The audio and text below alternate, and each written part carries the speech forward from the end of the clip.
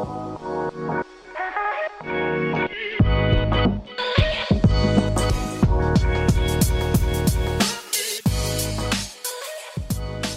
everyone, welcome back for another episode of Operations, the show where we look under the hood of companies in hypergrowth. My name is Sean Lane. Whether you have 5 salespeople at your company or 5,000, chances are you go through some kind of annual planning process. What you probably don't have is a planning process that includes 400 people, 1,500 spreadsheets, and 8 months worth of iterations. But that's exactly what today's guest, Bala Balabhaskaran, found when he got to Salesforce in 2012. Whether you're a veteran of the annual planning process or you're about to put together an operating plan for the first time, Bala is your guy. Today, we're going to go step by step through the actual planning process used at Salesforce.com, how to navigate that process, and as Bala calls it, the philosophical horse trading that happens along the way. By the end, you'll also get to learn what Bala was able to deliver for the first time in Salesforce's history. An engineer by training, Bala spent the earlier parts of his career at companies like Hewlett-Packard and Microsoft before joining Salesforce as the Vice President of Go-to-Market Technology and Operations in 2012. So, my natural first question for Bala, what the hell is a Vice President of Go-to-Market Technology and Operations, and what did Salesforce look like when he joined in 2012? So Salesforce, it was a $2 billion startup at that point. It's everything was fast moving. It was a company that was growing roughly around 30% year over year. And we were starting to do big and bigger acquisitions. On the marketing cloud side, we were starting to integrate these larger companies that we were acquiring. So it was a pretty crazy place, but it was a lot of fun. Great leadership. Enjoyed my time there. Yeah. And when you come in, what exactly is a VP of Go-to-Market Technology and Operations chartered to do? Yeah. So my role was basically to support the distribution team, which was basically the name for everything from lead to renewal, right? Entire flow. And then over the course of my 4.5 years there, I slowly sort of, broke off the whole responsibility to smaller chunks. But basically it was planning. So the go-to-market planning exercise, which is bringing together close to about 400 people across the company to go through the planning process before and then the rollout of that. And then we were also responsible for the business process, which is, Salesforce's own instance of Salesforce and how we used it internally. So everything from forecasting to all of the validation rules to workflows that we built and any new features or tools that we deployed for the sales teams as well as sales leadership. So my team was responsible for sort of the business analysis and really kind of creating the design for what the business process should look like, and then working with IT to actually implementing that. And then the third part of my role was field operations. So this is basically making sure that the data within the Salesforce instance was good, which is a never-ending battle, but also rolling out territories, managing the territories over the course of the year. So just the operational cadence around the field teams. And but it didn't include like deal desk and commissions, but so we were mostly responsible for kind of getting the commissions data to the team, but not actually doing the commissions work. So I want to take each of those separately if I can. Did I hear you right? You said 400 people are involved in the annual planning process at Salesforce at the time you were there. That's right. Yeah. And, we had this philosophy that, the best information really about the market came from our own people at the front lines. And so this planning process really required us to figure out a way to capture that frontline knowledge. So we would involve, all of the sales managers down to the RVP level. And it also involved, finance and HR and we called employee success. And then, also a variety of other support teams that needed to be part of this process. And the process itself took about 8 months. So we would start somewhere around August. Wow. All the way through to March. And February 1st was our fiscal start. Okay. And when I started, it was about 1,500 reps, and due to the acquisitions and organic growth, by the time I left, it was close to 4,500 or so reps. And in a variety of different roles. So we had the core AEs, but then we also have a number of support roles, overlay roles. All in all, about 27 or so. I think the last count I had. The different roles that were involved in the selling process and the supporting process, through the lead to renewal process end to end. And so it involved working with the managers for all of those different teams and really figuring out how to get them involved into the planning process. So I can walk through kind of the major stages if that would be helpful. Yeah. Yeah, I guess I would love to hear those stages. I would also love to just understand from a scope perspective, at a certain point, like, does it get easier even as that volume gets bigger, right? So I'm thinking about it from the lens that I look through every day, which is about 60 reps and, a much, much smaller group of people involved in a planning process. When you're talking about wrangling 400 people into a process for 4,500 reps across 27 different types of roles, at a certain point, do you hit this efficiency point where, okay, once we know the process, then we can just nail this 27 different times? Or is there 27 different flavors of complexity that are going into that? There is 27 different flavors of complexity, and sometimes even more so because even if you just took the core AE roles, there were many different ways in which the team resourcing was allocated. Based on industries, based on size of the company, based on special programs like hunter programs that we had. So there was a variety of ways in which those resources were deployed, and it wasn't necessarily all a one size fits all model, right? So it does get complex. Mm. And when I started, we actually were doing this entirely on spreadsheets. Wow. Right? And I think my team had this high value job of pulling all of the spreadsheets together during this planning process, which was, not a great value add, not a great way to motivate your team, but something that needed to be done to kind of get data into a central place where we can sort of analyze the impact and so on. So it does get complex. I'd say it gets complex. 1,500 reps to 4,500 reps across 27 different roles, 27 different flavors of planning in a manual process in spreadsheets. So yeah, I'd say complex is the right way to describe the process. By the way, the next time you're thinking to yourself, oh, our processes are too manual, we don't have enough automation or systems in place, take solace in the fact that at 4,500 salespeople, Salesforce was still planning their year in spreadsheets with contributions from 400 different people. Anyways, this whole thing took Bala and his team 8 months. 8 months, that's 2/3 of the year spent on this process. So here's what we're gonna do. It's a huge process, so we've got to break this thing down. If you aren't satisfied with the way your planning process went last year, or you're already starting to look ahead to 2020, we're gonna break this thing down to the 6 steps you need to follow to build an operating plan like Salesforce.com. All right, ready to go? Step 1, analyze and refresh your data. So from a stages standpoint, right, we would start in August looking at the data and data internally within our Salesforce instance. We had millions of account information in our Salesforce instance. So we'll pull all that, look at all the data. We would analyze it for your total addressable market and what that looks like, what our market share look like in different regions, all the way down to even states and cities. And then largely there was an exercise to update or refresh the data. Okay. And we had close to 13 different data sources that we bought data from worldwide. DNB, of course, was one of the main ones, but we got into country-specific data, and especially when you get out to South America and APAC, the accuracy of the data gets very specific based on the source that you're looking at and for specific fields.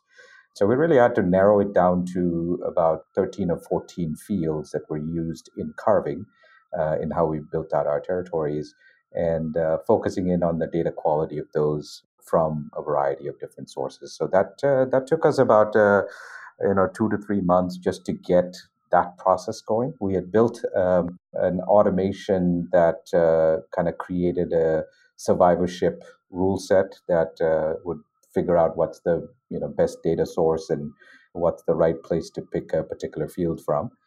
Mm-hmm. So Is like that kind of employee count. like a waterfall type situation where you're picking It the best is. thing you can find? Got it. That's right. That's right. And part of that data source was also incorporating our own SDR notes, right? Because they're on the street talking to a lot of customers. They tended to have the most accurate data, actually, believe it or not, compared to third party data sources. So we had to figure out a way to bring that into the process. And so, it took us about 2 to 3 months kind of getting all of that done. Once it's all done, then we would do the tab analysis. And because our segmentation in some businesses were driven by the employee size, there was a natural disruption that was caused by just companies growing, right? So they would go from a SMB segment to a mid-market segment to a corporate segment and so on. So that analysis was important for us to do. So we understood, how the customers were progressing into various segments and what's the best sort of program to support them with, and that's part of the analysis that we did. And did you only refresh companies like that on that annual exercise, or were you doing that more frequently throughout the year? The pain was so much that we only did it once, without. And I think it's also this annual process of refreshing data, and Yeah. because we bought data from a number of sources, just the process of kind of pulling all of that together to do a refresh, we only did that annually. Got it. The easier approach would have been to say there is one source of truth, say DNB, and that's all we're going to take. But when you get out of the US and you go into the international markets, that data becomes pretty terrible very quickly. And so then we were planning with, it'd be easier for us as a ops team, but it would be the resulting plans would not necessarily reflect reality. So we had to sort of take on that burden. This is going to be one of those steps that's hard for people outside of ops to appreciate, but setting up the infrastructure and hierarchy of those different data sources is no joke. And Bala's spot on. It would be much easier to just use one source of truth, stick to that, and ignore everything else. Analyzing, refreshing your data, it's not sexy, but it lays the foundation for a successful planning process. Okay, step 1 is in the books. On to step 2, capacity planning. And so once we finished with that process, then came the capacity modeling exercise. So this is really taking an ROI lens to the investment that we're making in sales and distribution, and work very closely with finance during this process. You get your revenue targets for next year. And again, the targets were a range, right? Because we would be doing this in Q4 and the business wouldn't have closed yet. So we wouldn't know where we would exactly land. And so there's variability in the numbers. And as we got closer and closer to the end of the fiscal, we'll get better numbers. But we needed to be very in tune with finance to make sure that we were keeping an eye on that. Bala told me that part of keeping in tune with finance meant that targets for the following year were constantly fluctuating based on the team's performance in the last quarter of the year. So if you blow out your number in Q4, guess what? Your number for the following year is probably going up. Or as Bala told me, no good deed goes unpunished. The output of this step in the process, most importantly though, is how many people go where. Once you've got that capacity nailed, it's time to get a little bit more specific. Step 3, segmentation. And then, so the effort sort of breaks off into two different angles. And one is really looking at our high level segmentation. So this is all of the different business units, enterprise, corporate, small, medium business, verticals. So we'll start to look at what those high level segmentation would look like for us. This is also where we did a lot of analysis around international expansion, for instance, right? So got it. You really have to kind of think about investment in sales, not in a single fiscal year, but a multi-year horizon, right? Because when you're investing in an area that you're growing, you probably won't see results for a couple of years.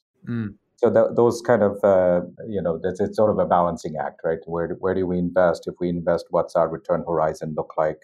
And the feeling really is that of a VC investing in a startup, right? and you would really Yeah. look at the business and say, okay, if I put in this much dollars, what do I expect in 2 years, and so on. And that's really interesting because you said this, even though, the company had been around for, 13, 14 years at that point, by the time you got there, it still had that startup mentality. When you're going through that segmentation exercise, has Salesforce at that point, if they nailed their segments, okay, these are our segments, we know this is how they're going to work, or are some of those things still in flux, and did any of those things change at that point? A lot of things are in flux. So that the part of being a startup is you're constantly reevaluating everything, right? Sure. And so there was a mix of what you will see in the data with philosophical debates at the leadership level, right?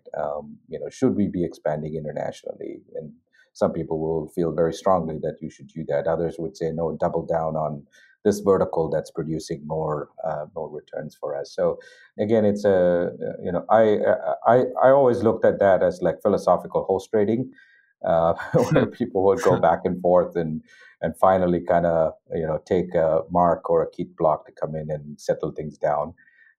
But at the end of it, we got some numbers, right? Philosophical horse trading has a nice ring to it, doesn't it? I really like the way Bala compares investing in a sales segment to a VC investing in a startup. You're placing multi-year bets on a segment, a business unit, an experiment. Now, not everyone is going to have a couple years like Salesforce to see if an experiment bears out, but the same principles apply. It's a balancing act. What are your goals? What's the timeline? When are you going to see results? So, okay, we've got our segments. Up next, step 4, workforce and territory planning. At Salesforce, Bala told me that they set up the career ladder for sales folks in such a way that when reps got promoted, they got promoted into different segments. So interviews are taking place in the midst of all of this planning to determine how many and which reps would be in each specific role, and also which territory they would be in. So once you have that workforce in place, you move on to step 5, quota planning. Using the capacity modeling we talked about earlier, Bala said that they would consider things like ramp, which territory you're in, which role you're going to be in to determine the quotas across the sales team.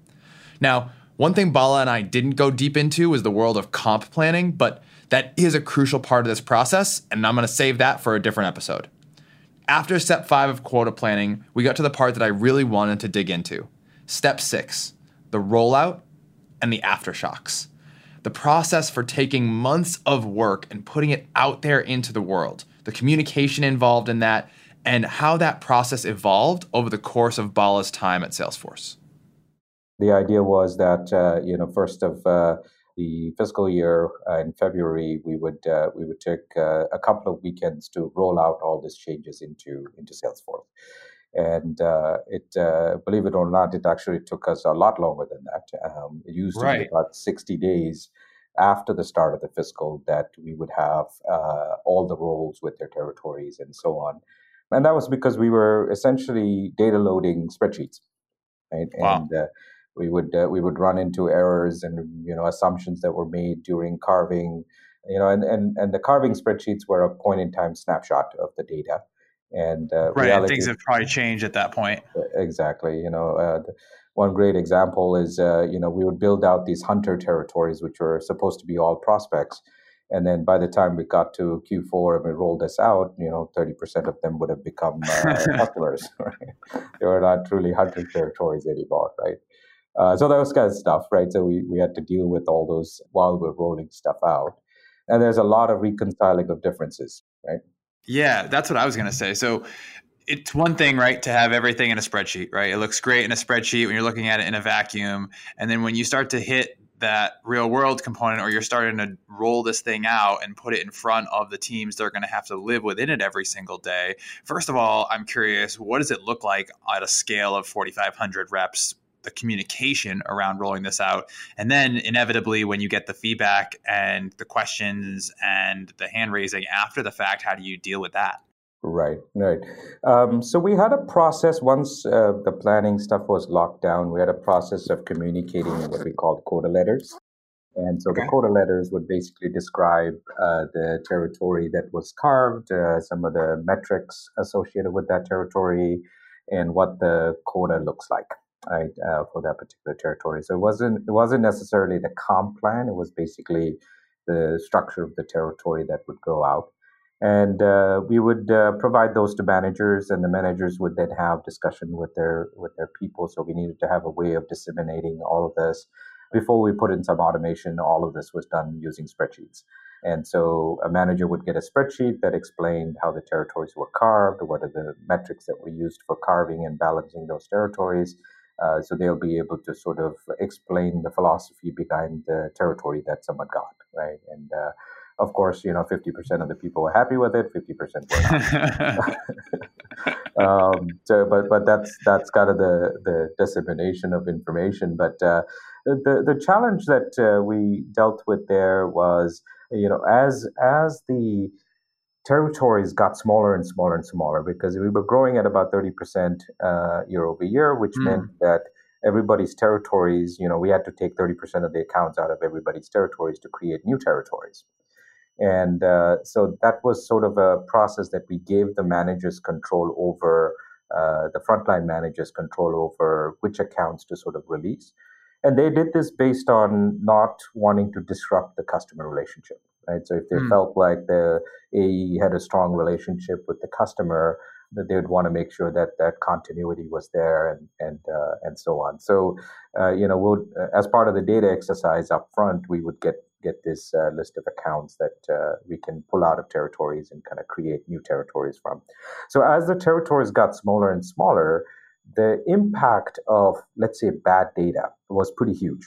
Yeah. Right. So you could end up pulling out an account of a sizable potential out of somebody's territory, and that could totally destroy their money making ability. Their year. Yeah, exactly. And so, I love that you, though, even with the scale that you're at, are still putting that customer at the center of this entire process, right? There's process for everything, but the fact that you still have that customer relationship at the center of that is amazing to me. And when you think about, like, I think one of the trends that we have talked about in the way that you approach things is you approach it from this kind of architect mentality. And I think one of the things that can be really difficult for folks that are inside of these companies that are in hypergrowth one of the things that can be difficult is balancing solving for the problem that's in front of you right now and planning for the problems that are going to exist tomorrow. Right. How do you think about that? And I think the planning for 30%, smaller territories is a great example of that. Like, how do you balance that all while going through that rapid growth? I mean, I think, one of the philosophies that everybody at the top leadership, kind of subscribe to, as you said, is that the customer experience has to be the center of what we did. And that's not just from the interaction that the customer-facing roles had with the customer, but also what we did from a process perspective to not disrupt that, right? For a growing company like Salesforce was at that point, if you just kept changing, reps around every year, you're not going to build continued relationships. And especially that was bad for mid-market and enterprise accounts where you needed that 18-month runway to close a deal, right? Or 12 to 18-month runway to close a deal. So you can't yank people out and put other people in. And so from a process perspective, it would have been easier for us to optimize for the operations process, but we always kind of looked at two things prior to doing that. One is the customer experience, and the other thing is really the sales team flexibility, right? Yeah. The way that we strongly believe that the flexibility that we give our frontline managers in terms of how they manage their business was a competitive advantage compared to other companies. And because interesting, can you give me an example? An example would be, being sensitive to what's going on in a particular region in terms of business, in terms of competition, in terms of partners that are available. So the managers really needed also flexibility on how they allocated the resources, right? That, if you had people that were performing well, people that were not performing well, how do you make sure your deals are still progressing without, while dealing with the challenges of managing a team, right? And we could have been from a sales operations perspective rigid and said, no, you don't get any flexibility. This is the territory allocated to this person, and that's the only thing that they can work on. or you give the managers the flexibility to kind of deal with day-to-day stuff that happens, right, in the course of running your business. Let's face it, everything looks good on paper. The plan always looks great before you have to actually execute on it. While I'm sure Bala and his team believed in their plan, he more strongly believed that the flexibility they gave their frontline managers was a competitive advantage to the team at Salesforce.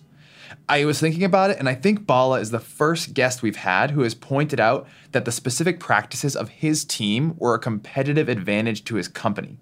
Not a feature, not a price, but the operations team itself was the competitive advantage. That's pretty cool. By the way, did you catch that Bala said this rollout process used to take up to 2 months? He said that sometimes during this murky transition time at the beginning of a year, they literally used a policy called sell what you see, which basically means if it's in your name in Salesforce, go after it. He called this period of time after the initial rollout the aftershocks.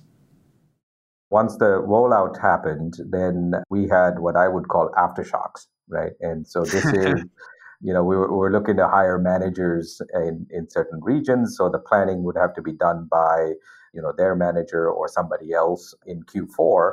And so when you finally hire that person in January or February, when the fiscal starts, they'll look at the plans that were created and go, oh, no, this is not how I want to do it. I want to rearrange everything, right? So we literally dealt with a series of aftershocks. Once the territories were communicated, of course, people disagreed with accounts that they lost or opportunities or the holdouts that were given to them.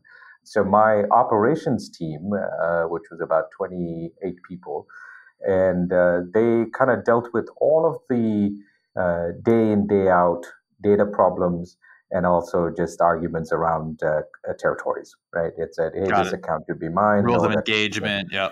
Exactly. And believe it or not, at the time that I started, that wasn't codified into a policy, right? It was more of an operational document that the ops team operated. So one of my first things to do was actually to make a case to hire a person responsible for sales policies and put that person outside of my team, from a separation of duties standpoint.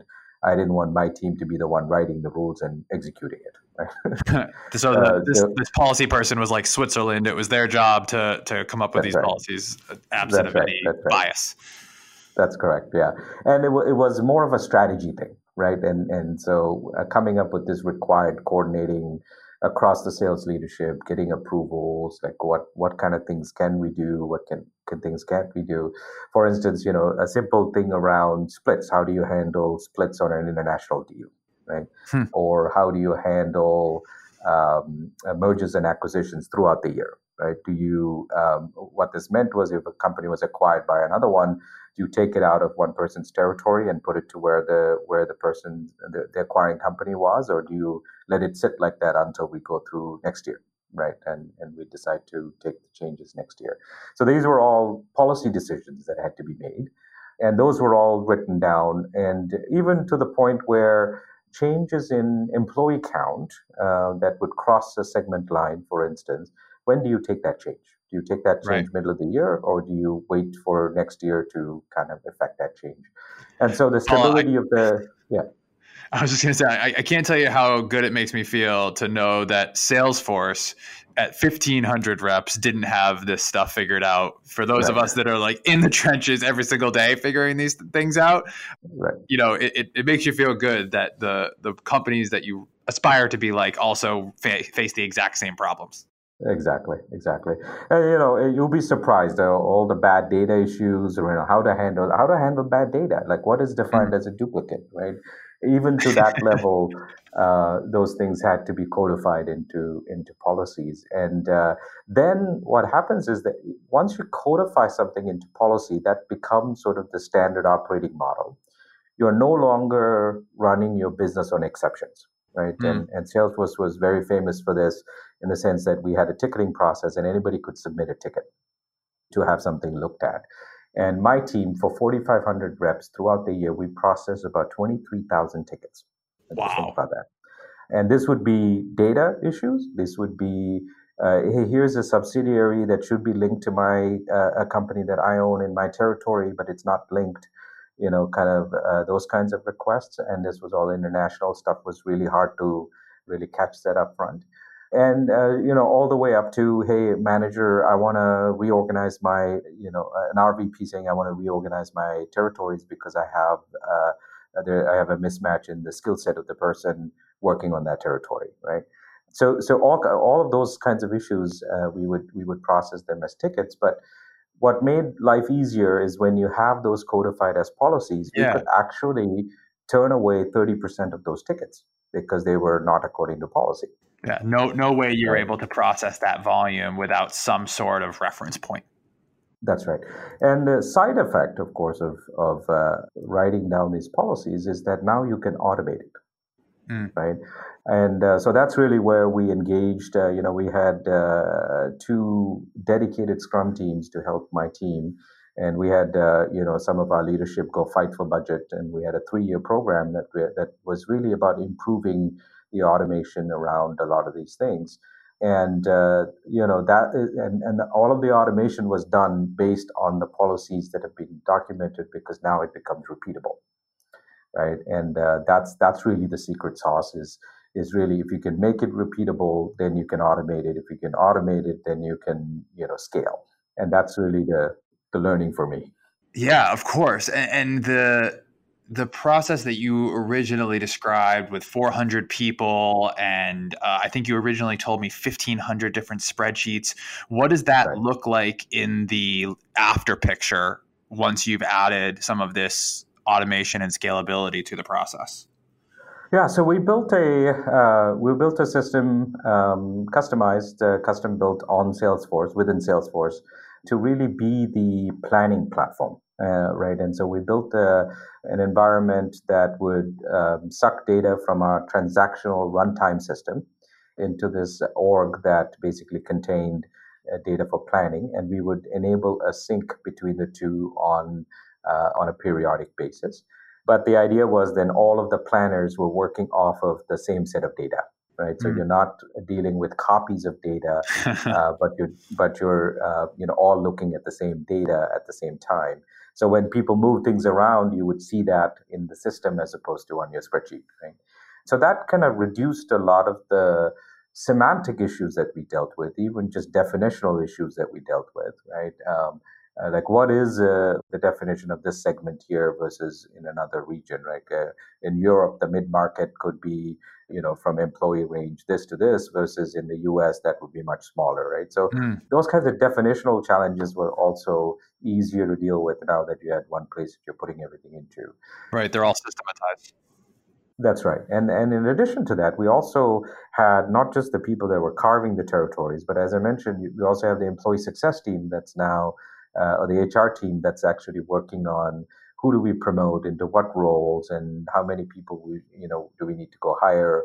What's the pipeline for that look like? All of that data was also now being put into the same place, which allowed us to sort of compare and contrast kind of the territory structure we were building with the people that would go into them, right? And that allowed for a much simpler process in terms of planning. And we didn't have people that whose sole jobs was to put spreadsheets back, and they could do much more higher value stuff like analyze this data and provide suggestions, right? And I would assume it would made it more transparent too, right? It did. Now that transparency also has its challenges, right? Because of course, when you expose a lot of the planning data to even people at the frontline level, there could be adverse reactions to the current year sales. Right. So if you know that you're going to lose these bunch of accounts next year, you probably won't invest time in it. Right. And so we had to be careful about when we revealed what to what level of the organization. And the best part, of course, at the end of this is that we could just sync the data from this planned environment into our live production system. Right. And so that process of pushing the data out no longer involved running data loader on like 15, 20 machines at the same time to now more of an integrated process where the data would naturally flow from this central environment into the production environment. Bala's secret sauce: if you can make it repeatable, then you can automate it. If you can automate it, then you can scale. By the way, for the record, In Bala's final planning cycle at Salesforce, after 3 years of tweaks and improvements to the planning process and to creating this centralized system, for the first time in company history, territories were delivered to all of the reps before their annual kickoff. Not 2 months later, no more aftershocks. Before we go, at the end of each show, we're going to ask each guest the same lightning round of questions. Ready? Here we go. Best book you've read in the last 6 months? I'm not a great reader, but one that I read is The Learnings from a Sheepdog. I actually don't know who the author is, to be honest. Learnings from a Sheepdog? What's it about? It's basically about the way that a sheepdog approaches, what they're supposed to be doing, and things about loyalty and structure and so on. Yeah. Cool. I'll have to check it out. Favorite part about working in ops? I think just the variety of challenges. No 2 days are the same, and especially if you are inclined to problem solving, this is a great place to be because every day you face a different challenge.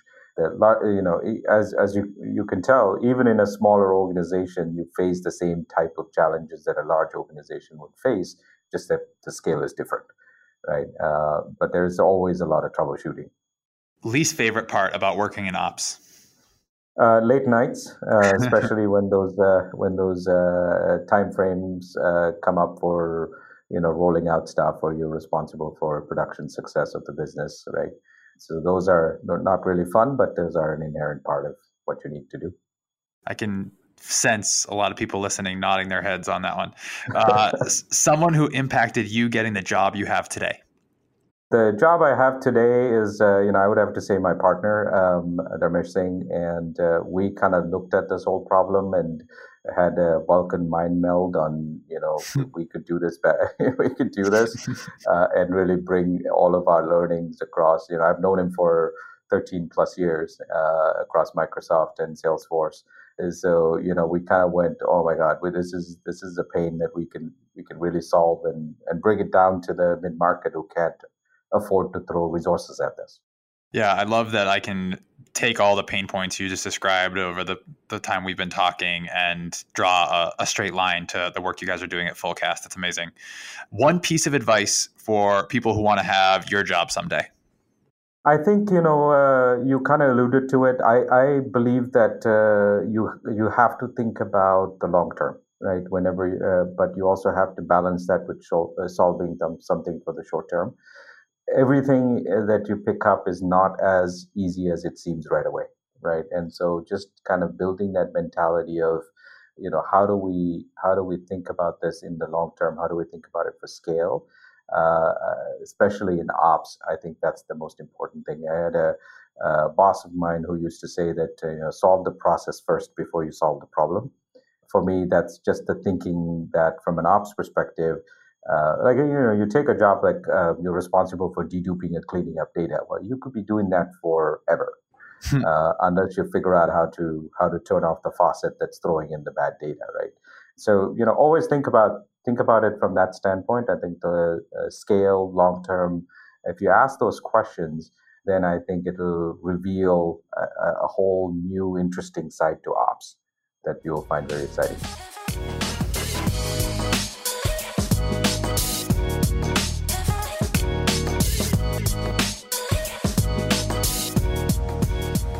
Thank you so much to Bala for joining us on today's show and giving us that step-by-step framework for how to build an operating plan. By the way, as we mentioned, Bala now is the co-founder of Fullcast.io, where they're building software to help link that sales planning process to operational execution. So go ahead and check them out. Thanks so much for everybody for tuning in and listening. Leave us a 6-star review on Apple Podcasts if you're enjoying the show. If you have some feedback for Bala or for myself, you can tweet at me at ShawneeBiz. Leave me a message on LinkedIn. That's going to do it for us for this week. We'll see you next time.